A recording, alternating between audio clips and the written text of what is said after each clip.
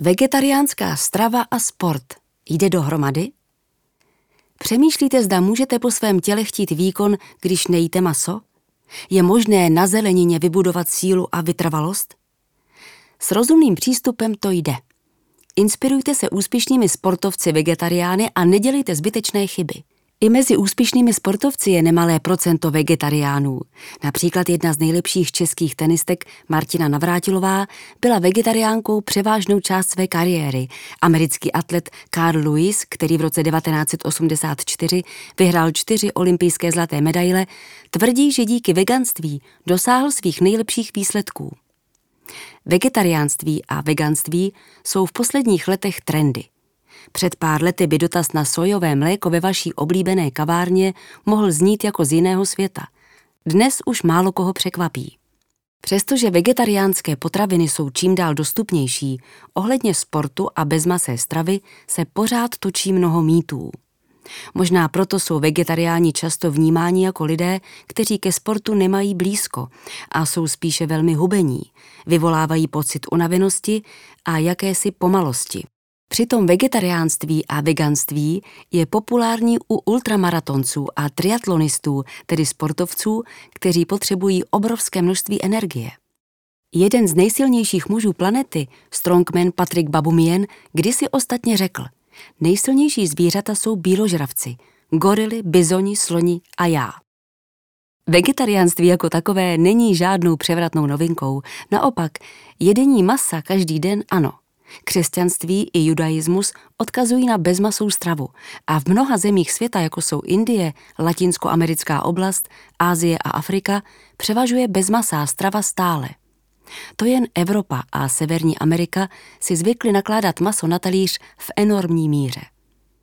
Potřebuje sportovec maso? Říká se, že jedině v něm jsou přece kompletní bílkoviny, ze kterých se buduje svalová hmota. A pomocí rostlinných je nikdy plnohodnotně nejde nahradit. Tak na tento mýtus zapomeňte.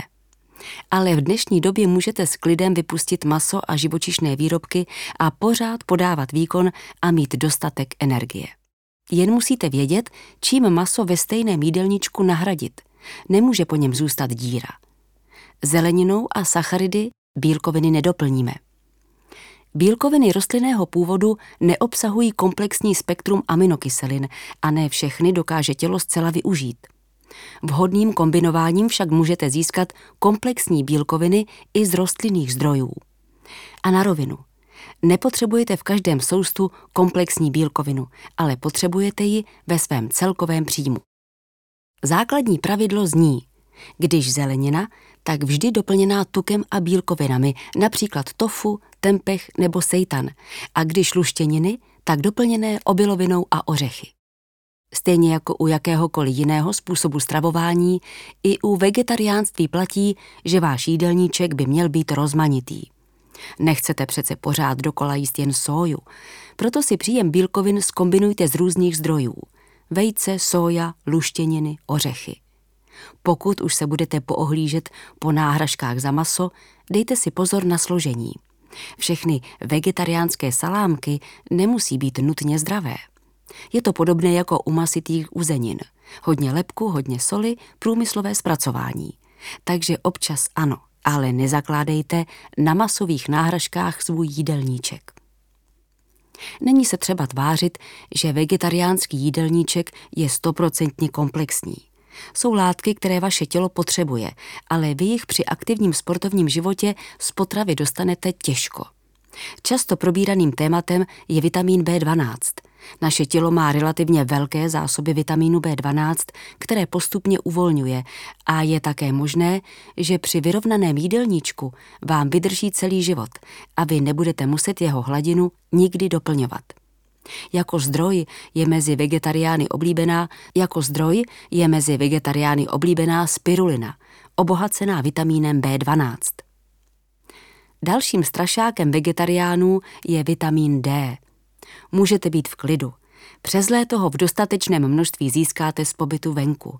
V zimě je ale třeba ho doplnit. Pro aktivní sportovce je dobré doplňovat železo, ať už v podobě suplementů, nebo se na něj zaměřovat zvýšeným příjmem potravin s obsahem železa. Patří mezi ně například kokos, dýňová semínka či tofu. Pokud se rozhodnete ze své stravy vyloučit i mléko a výrobky z něj, možná se budete obávat, jak to bude s vápníkem. Vysoký obsah vápníku v mléce je trochu mýtus. Takový špenát a třeba quinoa ho obsahují více. Pokud se chcete zabývat více silovými sporty, budete se muset v nějaké fázi zaměřit na doplnění kreatinfosfátu. Jehož hladina v organismu je u vegetariánů nižší.